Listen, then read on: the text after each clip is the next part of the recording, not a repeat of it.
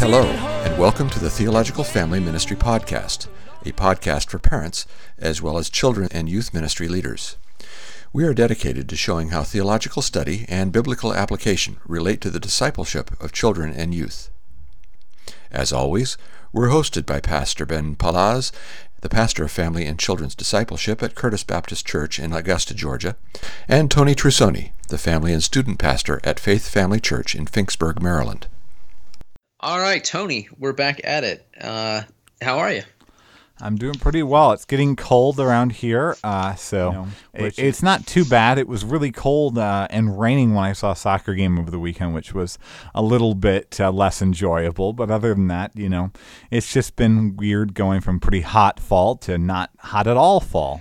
Yeah, we've had a little bit of drop here and there. At night it'll get cool, but we still had, I think it's supposed to get into the 80s today, so it's just hard to predict around here. I am looking forward to the fall weather, and hopefully we'll be getting some colder stuff, and we're planning, Lord willing, going to Pennsylvania, so I imagine it's a little bit cooler up that way, which is even further north than you. We're coming up on election time, and we're actually... It's a week from yesterday when voting day, election day is. Now, it remains to be seen if we'll know the outcome of the election by the end of that evening. I hope that we do, just so that it doesn't turn into crazy chaos and stuff like that. But both of these candidates and their vast network. So both these candidates, man, they are in full court press mode now, and so they're making their last-ditch efforts to visit this place and that place, to rally the troops to go vote, and hopefully, persuade those that are undecided to their side. And they're on a mission of sorts, right? Yeah, absolutely, definitely. A mission that, and sometimes becomes the real priority of their life. And one would understand why. I mean, there's a lot at stake in any given election, and it's, sort of becoming the most powerful person in the country, if not the world. And so it can become like an ultimate thing, that the ultimate things are at stake in this. And there's, we should care about the election, and you've already voted. I plan to vote. And but that brings us into our conversation today, an even greater mission that we should be engaged in, that we shouldn't let the politics of wherever we live overtake this mission, because it is one that is more important. And this the topic, I don't know that the Bible uses this term missions, but it's the one that we commonly use to talk about spreading the gospel across the globe. And so, Tony, just give us a brief definition of missions, because I hear people using it for all kinds of things that I would say, yeah, that's not mission. So just for the purpose of conversation, what is missions? Well, I'd say definition of missions, I don't really have much of a sophisticated one. I'm not a missiologist by any stretch. But I see, in essence, missions as following the ends of the world part of the Great Commission and Matthew 28, as well as many other places. And it's really going into the world with the intent of bringing the good news of Jesus to people who have not heard of the gospel of Jesus Christ. I don't think this requires a formal involvement in agency to do this. This could be referring to tent maker missionaries, those who raise their own support, those who go on their own, even, people that, as an example, there was a guy a couple of years ago who maybe not in the most wise approach went by himself essentially to this island that was extremely unreached. But I mean, that would fit to me the definition of missions. I think a big part of that is the reaching to the ends of the earth, and it's the intent to evangelize and to plant churches. And often I see it in terms of crossing some sort of cultural boundary or linguistic boundary, or a combination of those. But sometimes, you hear people talking about going and picking up trash or something as missions, that's local missions. Well, I think that's community service. It's a good thing to do. I mean, it can be a service to the community. But that's not the same thing as picking up your family and moving to a new culture, having to learn a new culture, a new language, and all of that. And so, I mean, we're thinking of evangelizing, church planting, and I mean, at least from my end, crossing some boundaries. Tony, what was your first exposure to missions? And when you kind of got an idea. Was it before you were converted? Was it after? And kind of like, how did you view that? Yeah, it's actually tomorrow. No, I'm kidding. So that when I was 18, between my junior and senior year of high school, right after my 18th birthday, I went to Mexico with my youth group, and that was kind of my first experience of that.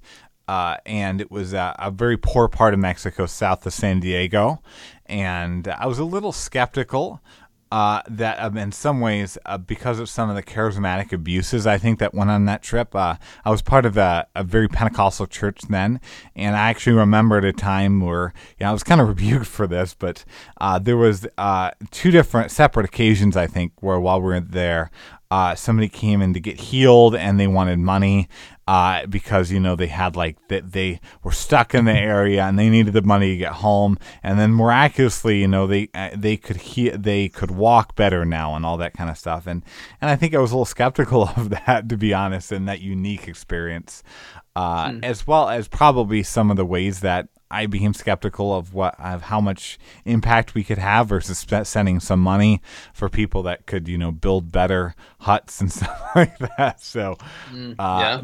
But I think it helped me to fight racism in my heart, to be honest with you. I think that teenage Tony had some racism in his heart.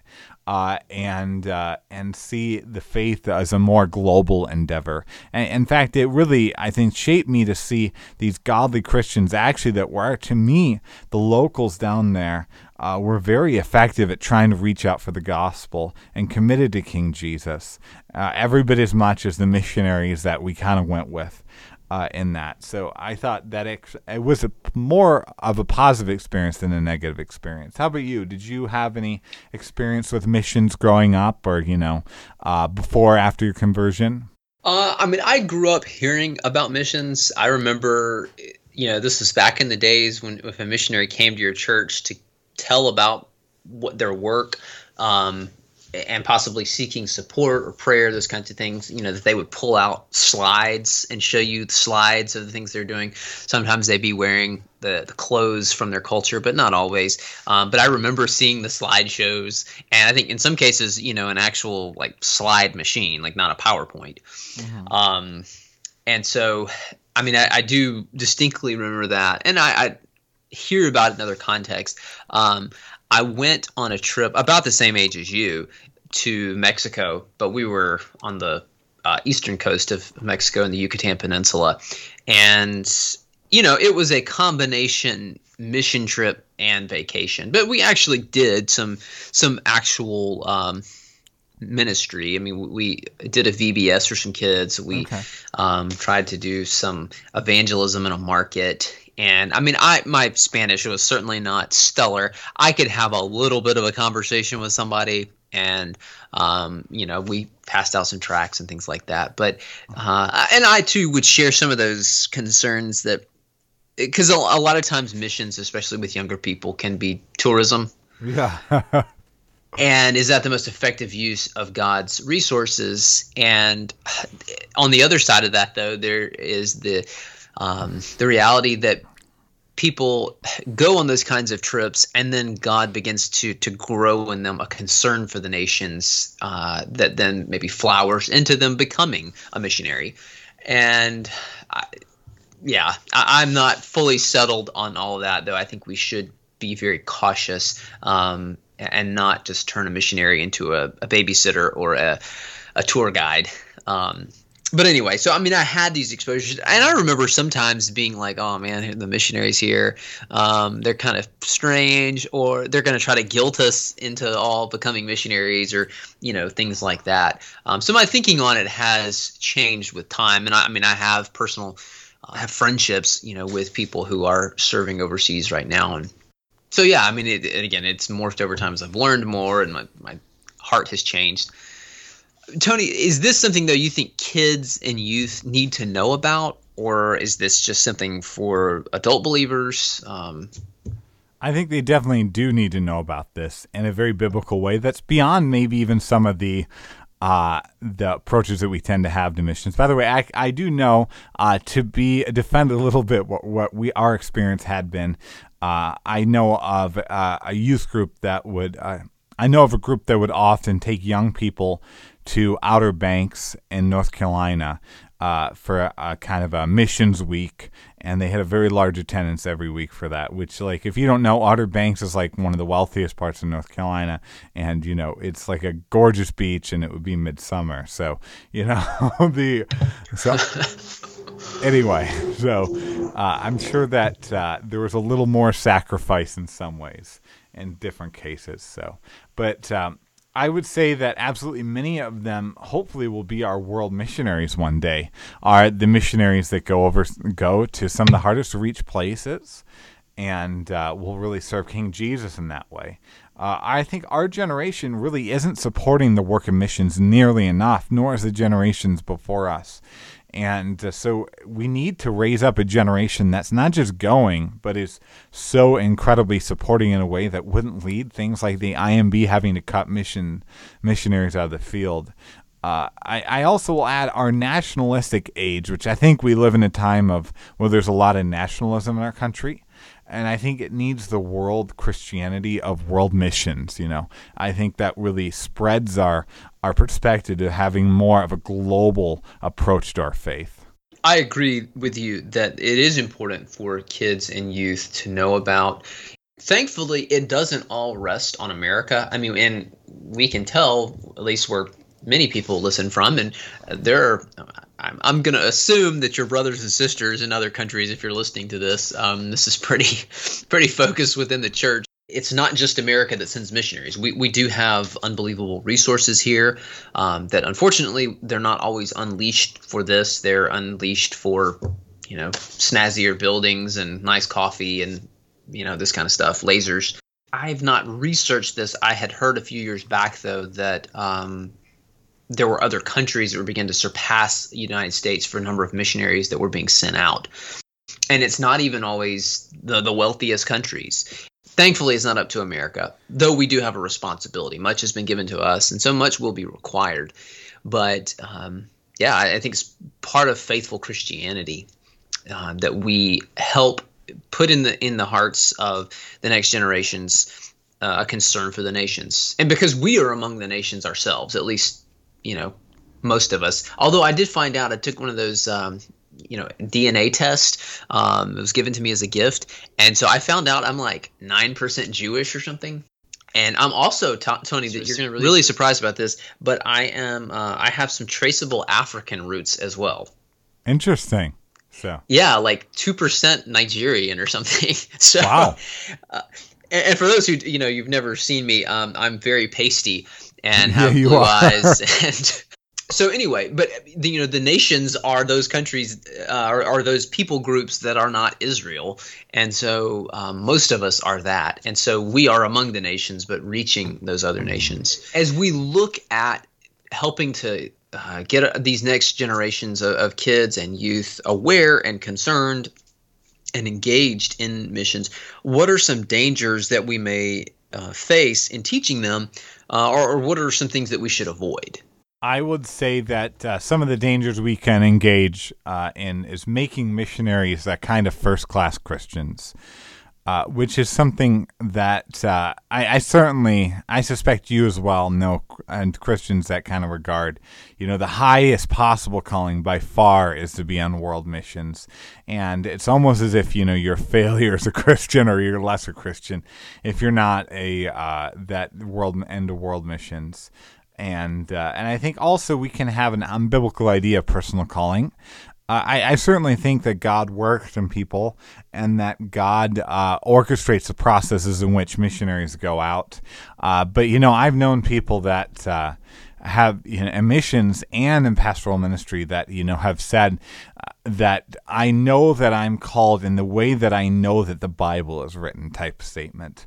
And I think that's unhelpful and especially unwise for young people that might have a hard time because of that later in life when they may not get in the field. And lastly, I will say that I think we need to be careful of a kind of narcissism that can happen, especially in short-term missions trips. That it can be shown in kind of there's a really great book called When Helping Hurts that exposes a lot of these types of things. But I mean, there's a lot of biblical principles that show sometimes, when we go and sometimes our approaches to missions are really very touristy and can take advantage and can actually hurt people in the field, or do really no help when our money could have better been used elsewhere. But we really pat ourselves on the back and have a big ego trip about it. So I think those are some of those dangers in it. What kind of dangers do you see, Ben? Well, certainly I would share those concerns. I think those are all well-founded. I think too, and yeah, going back to the first one you mentioned about like these are like the varsity Christians, they're the Green Berets for Jesus. And I think that there is a level that, missionaries who are off, especially if they're going into less than, comfortable circumstances, that their day-to-day life is harder than those of us who live in the industrialized West, where there's Wi-Fi everywhere and air condition. And we have some friends who are serving in Africa. And I remember it was a big deal when they got a window unit air conditioner for their bedroom, because it was like, now we can sleep. Otherwise, it was just so hot. It's just hard to sleep. And so there can be this idolization almost. And again, I'm thankful for the sacrifices that those brothers and sisters make. It is real. But I don't think God calls everyone to cross those cultural boundaries. There are some who should send and who should pray and facilitate others going. But we don't want to just put them in this special class. I think too that we can make it seem so otherworldly and distant. It's sort of an extension of that concern, but it's just sort of this thing out there, and it doesn't really hit home. That I don't know exactly how to describe it well, but I think that can also take place. I think too that we want to be careful to, at least as I'm defining missions, and I think, or I know that there are others who would define it the way we are. This is not just our peculiar way of thinking about it, but again, that going out and picking up trash, in the downtown area is not missions. You may evangelize in that process, but I think we do it a disservice when everything is missions. Any kind of outreach, any kind of ministry outside the church is missions. I think that may reduce our vision for actually, crossing cultural boundaries, going to the unreached, those kinds of things. And so I think it's important that we do define our terms well and help people see the difference. That's good. Now, I kind of just hit on this, but does God want everyone to be a missionary, Tony? Because I've heard that sentiment many, many times, that God calls us all to be missionaries, whether it's to, cross the world or just cross the street. Yeah, so I think that he wants us all to be on mission as evangelists, but he clearly does not want everyone to be a vocational missionary. I think even in the New Testament, those going beyond their nations were a significant minority, were far from the majority of Christians. If everyone becomes a missionary, they will have to start sending missionaries to the U.S. more. I guess if you understand it in the way that I think the person that you're citing understands it, you won't. But I just think pretty clearly that even the New Testament has a very different perspective of a differentiation between those who go to other countries and those who are faithful to God as an evangelist in their workplace or their school or whatever. Yeah, and I would completely agree with you, because you read the New Testament and you never see Paul, who he's tearing up the road, going and planting churches, and clearly wants to see the gospel spread, wants to proclaim Christ where he is not known. But he never rebukes the churches for why are you guys sitting on your heels, there in Corinth or in Ephesus? You need to get up and go. Though some God would have to go and equips for that purpose. But and that's back to that concern that if everything is missions, then eventually just nothing is missions. Yeah.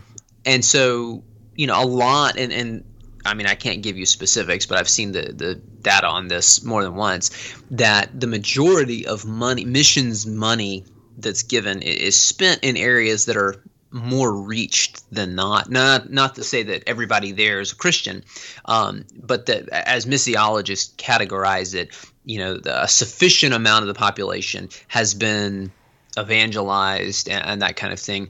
Whereas there's a number of other cultures where there are no believers, there are no witnesses to Christ, and in some places, I mean, maybe just a few, but there's not an established church, this kind of thing. And so a lot of our giving is focused in on these places where there's already been a lot of work. And I think that there has to be a building up of the church, but also helping to establish them in the faith so they don't drift off into error. But then there's also the expansion. Tony, how can we go about getting the next generations, and I say that plural, generations, involved in missions and or just caring about the nations?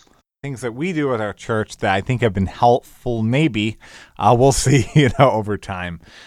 We actually, every month, with our youth group, we ask the teens to pray for a certain country, different countries every month, and pray for the Christians there, but also pray that people are able to be reached for the gospel there.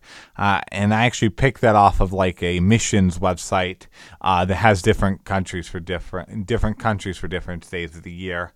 And during our all-nighter, which we're kind of switching to a late-nighter, we actually spent a time about an hour watching a video about persecuted church countries where persecution is strong, and about the acts to try to really witness there. And we spent a lot of time in prayer for the persecuted church. And then I'll add, we do like... and for the kids ministry, we try to do during the summers when possible, when COVID's not happening, we have kind of a missions-based kids curriculum that really gets them engaged in that kind of stuff. Further, we do a missions week sort of with the teens. It is not, strictly speaking, always evangelistic. It is, we do an M-Fuge with your church, Missions Fuge, which is through a Southern Baptist group, and we really try to push that, you're not just there to help kids that are in a homeless shelter or do whatever responsibility they ask you to, but we need to be sharing the gospel. But I think that can still get the kids' feet kind of wet in a way that they're actually being useful, in a way that they might not be as much if they go to some out there country all the time. And we try to be very careful. I think we should be careful always about unhelpful trips that are just kind of fun first, or, are not actually benefiting missionaries. And last thing I'll add that, which is deeply relevant for a coming podcast that we're going to have, because we're going to do this in the coming podcast, is introduce young people to missionaries. Give them opportunities to speak when they're in furlough, and to talk about the work God is doing to young people. What would you have to add to that? One thing that we try to do with our kids ministry is in the ways that we pray. Our church has a long-term relationship with this village way up in the mountains in Peru called Omas, and there are a handful of believers in the village. There's no real established church, though. There's a couple of missionaries who live in a village that's, I think it's a couple hours away. But we're not doing it currently. COVID kind of disrupted this, but for a while we had this a team of people that would receive emails praying for specific individuals within the village that repeated teams from our church. And I think we've had a relationship with them for over a decade now, where we've sent 1 to 2, maybe 3 teams a year to go help to try to evangelize and that kind of thing. But we would get the emails to pray for Eduardo or whoever it was, and so sometimes they were believers, often they were not. And so when I would get those, I would bring those and say, hey, this is so and so person, and sometimes it was children, and just letting them see like these are real people. This is a kid like you, and praying for their salvation or praying that they would be built up in the faith. And then we've done things with persecuted as well, just helping them to know, because when you're a kid, it's not necessarily their fault. Their vision is limited. And it's just sort of like me and my friends, and you just don't have as much experience and awareness. And so helping them to know Christians in other places don't have it as easy. And so letting them see that. And just when we're praying, I mean, because this is a big concern in Scripture. It's not like formal missions as we have it, like, Paul and Silas. That's in the New Testament. You don't really see that in Israel, though. I mean, you have Jonah going to Nineveh reluctantly to tell them to repent.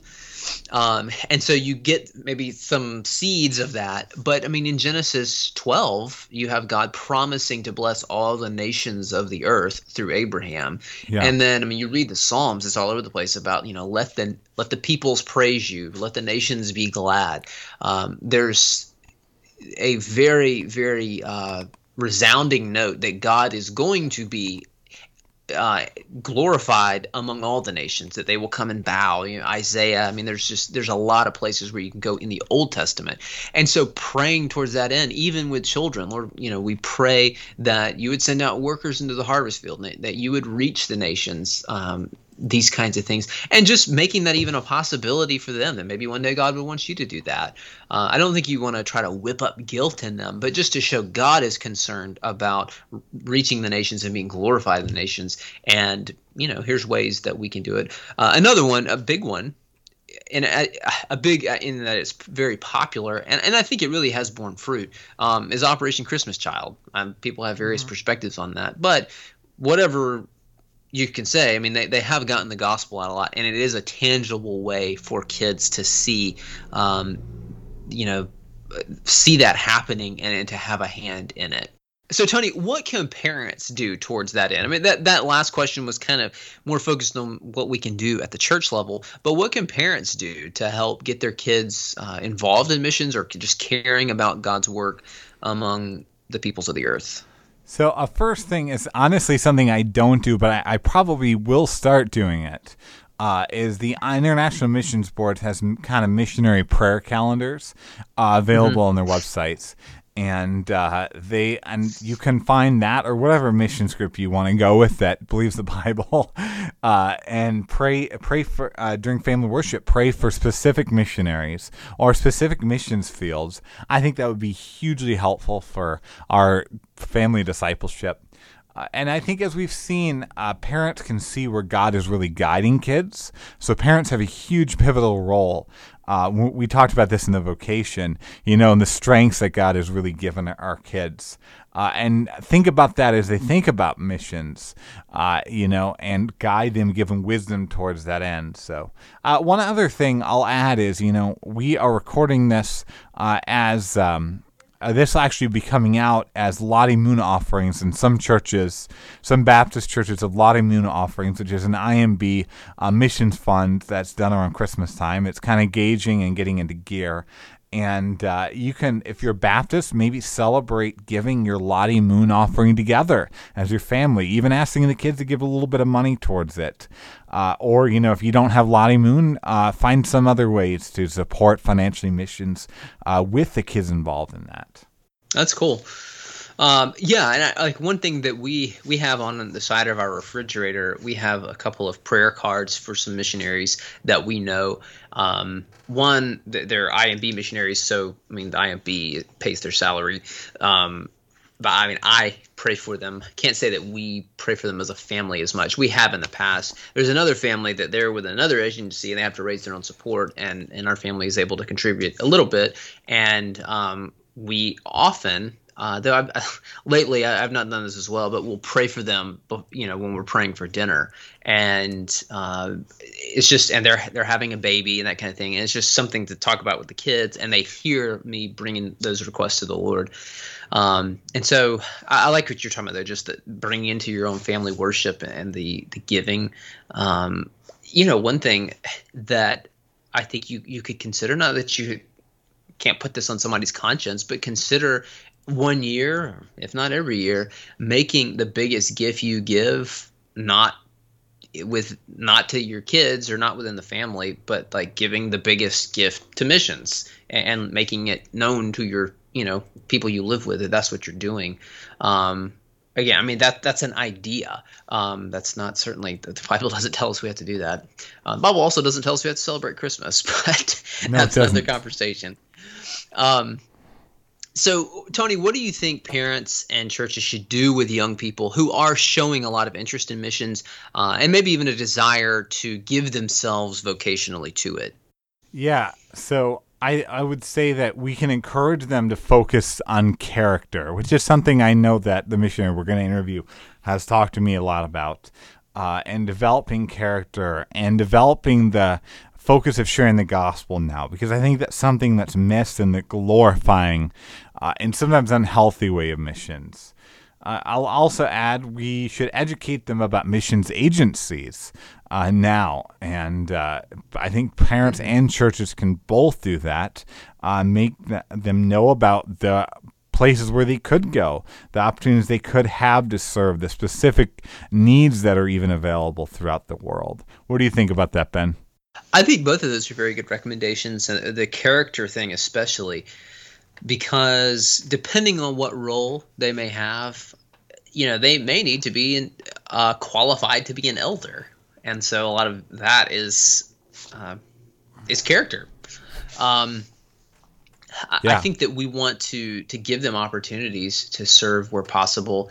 Maybe you've got at your church or another local church some sort of teaching English as a second language kind of thing. I know of another church where I'm friends with a lot of people there. My family's member, or my parents are, and they have had a conversation corner where people were wanting to learn to speak English, and the church was providing. This is not a very big church, but their pastor has a very big concern that the nations be reached, and he has help them to establish some long-term relationships overseas, as well as, okay, here, what can we do here locally? And so making them aware of those kind of things. Hey, would you like to participate in that?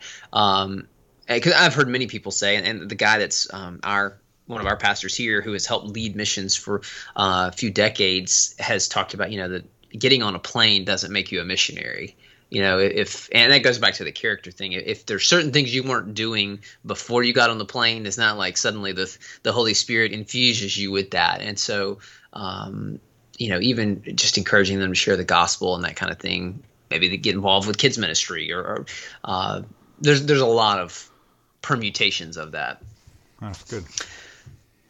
So Tony, what should, or excuse me, is there anything that you think parents and churches need to be careful about or should avoid with someone that's in that position of being interested in missions, or even outright saying, like, I want to be a missionary? Yeah, so I think we can treat those who pursue missions in the same way that we treat altar calls, kind of. You jot it down in a book when God calls you this day, and if you ever forget, you can turn to that. And I think this gives people promises, like, if a teenager or a kid wants to be a missionary, we're like guaranteeing them a stamp on them that you're going to be a missionary. And this gives them a false promise, an unbiblical approach to promises, and it can give them a lot of shame, because the reality is that, a lot of people just aren't going to be able to find a missions agency that send them if they want to go.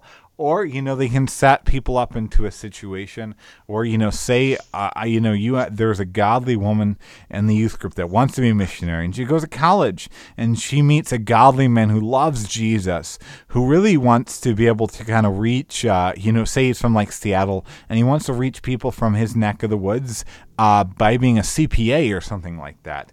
And she debates, is she disobeying God to marry the man? And as a result, probably never go in the missions field. And I think in those cases, both actions are being faithful to King Jesus. Both actions are obeying God. And we shouldn't give a kind of shame that would make it so the person would feel kind of stuck in a commitment that they made in the past. And I think also we shouldn't over-elevate young people that have expressed a commitment to be missionary or a pastor. Sometimes I feel like we can almost treat them as kind of like overly glorious and ignore areas where they need to be challenged to grow because of, we exalt the works of missions. You don't, because their probably pride is going to be an area of susceptibility for them, especially if it's like, man, look at me, I'm more serious about my faith than my friends, and then the pastors at church or people, they think this is great. Wow, look, I'm really doing something good for Jesus, and you can just easily see that working that way. And I really liked what you said about the calling thing. Helping them to understand that calling is more than internal. I mean, Peter talks about, for those who would be an overseer, a pastor, an elder, that if you desire that, it's a good thing. I believe it's Peter. Am I right? I think so.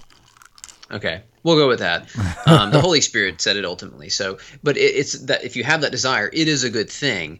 But there's more to it than simply just the desire. And I know I'm not denying that God can or has done this in the past, but like an organization that wants to know about what has happened statistically at our vacation Bible schools, one of the questions that they ask is how many people were called into ministry. So far as I know, none. Now, God may have been at work in people's hearts, but I think that we do need to help guard against this. Again, the Lord may be at work, but we want to help them think carefully about that, and to see that they do need the affirmation of the church, and also the need to prepare. Like, let's not just, if they're super zealous and just as soon as they graduate high school, let's, put them on the drone and drop them off somewhere. Because Paul, let's take Paul as an example. Paul had a lot of training in the Old Testament. Much more than in any of these kids would have, kids or young people. But he didn't. He did where he was in Antioch when he was converted. He did begin engaging there, but he didn't go on his missionary journeys until some extended time after that. Paul tells Timothy, if someone wants to be an overseer or an elder, a pastor, they desire a good thing. But there's more to it than simply internal desire. And so I think that the need to be prepared, to be able to teach well, and to help singularly to one who passes on God's word, who can help others do the same thing. So I think those are some things that we definitely want to guard against. So Tony, we talked about, just even in the definition of missions, about crossing boundaries, planning churches, evangelizing. It's not, again, digging wells and clean water and AIDS relief, all those are good things. But is church planning or Bible translation the only options for young people or even adults to consider if they want to be a missionary, if they want to see the nations reached for Christ? Yeah, I absolutely think that there are many other options in really glorious ways. And so one, I think, really great one that a lot of young people can pursue, even actually in some ways doing world missions from home during COVID, is TESOL, Teaching English as a Second Language, which gets you opportunities to get into some countries that strongly limit missionaries. I think sometimes TESOL teachers, if you actually allow it to be a means to an end, can present the gospel to a lot of students, young people in a lot of these countries in really great ways. There can be those who do tent making. It's an expression because Paul literally, built tents. And you could be, somebody could decide that they're going to commit themselves to missions to, instead of being a plumber in Arkansas, they could decide, I'm going to go to Cambodia and I'm going to work as a plumber there and meet a need there in hopes that I can share the gospel with people while I'm doing it. And not just with the vague hopes, but with the actual intentionality that I'm going to do that. And maybe even when they won't need financial support to do that. I think that's glorious and wonderful. I also know, there's a guy that our church supports as a missionary who he works at Trans World Radio, and I believe he does have opportunities to share the gospel. Actually, the majority of what he does is he works as basically a technician and they basically have this like satellite radio stations, and he sets up all the technology for them so that they can get the message of the gospel out over radio waves. And I think that even though that's not strictly speaking like Matthew 28, I 100% this is part of the great missions effort, and in a very real sense that's being a missionary. Yeah. I think those are really good things to point to. It's some of the same things I was thinking. And that can be a way that parents and churches can even help young people to think about their own vocations as they're moving out into life and needing to get a vocation, that some of them may be called into what we would call vocational ministry, but others, like you said, the plumber or an engineer or somebody who's good with computers, those kinds of things. There is need for that and demand for that in other places. And so, I mean, and not to say that the IMB is the best, just I have knowledge of it. The IMB has been developing a strategy the last several years, from what I've heard, where they're trying to reach strategic cities across the world that are just big population centers where there's a lot of people coming in and out of there, going back to other places. And they're trying to rely on people who can pay their own way, essentially, that they can have employment in the country and they're not dependent on IMB funds. And in some cases, they may be paid well for what they do, but they're going there not just to earn a paycheck. They're going there also to help plant a church. And so I think that can be something to just put in people's minds to consider, like, hey, you want to be an engineer, you're really good at math and science. It's great. Could you do that somewhere else than here? And not to say that God would have everyone do that. I think we want to be careful not to guilt. But just, again, in our prayers, when they hear us praying like that and really meaning it, I think that is going to soak in with some and help them rethink how they might pursue their vocation. And they can be actually doing good for others. And we did a podcast episode about vocation and things like that. We can do our work to the glory of God. And so as an engineer or as a plumber, doing real tangible good to people, but also trying to benefit them eternally. And I mean, I'd be remiss if we didn't mention medicine. I mean, medicine is a very big need in a lot of places overseas. And so, those are things for us to consider. And as we shepherd our own children, as we shepherd young people in our churches that we have relationships with.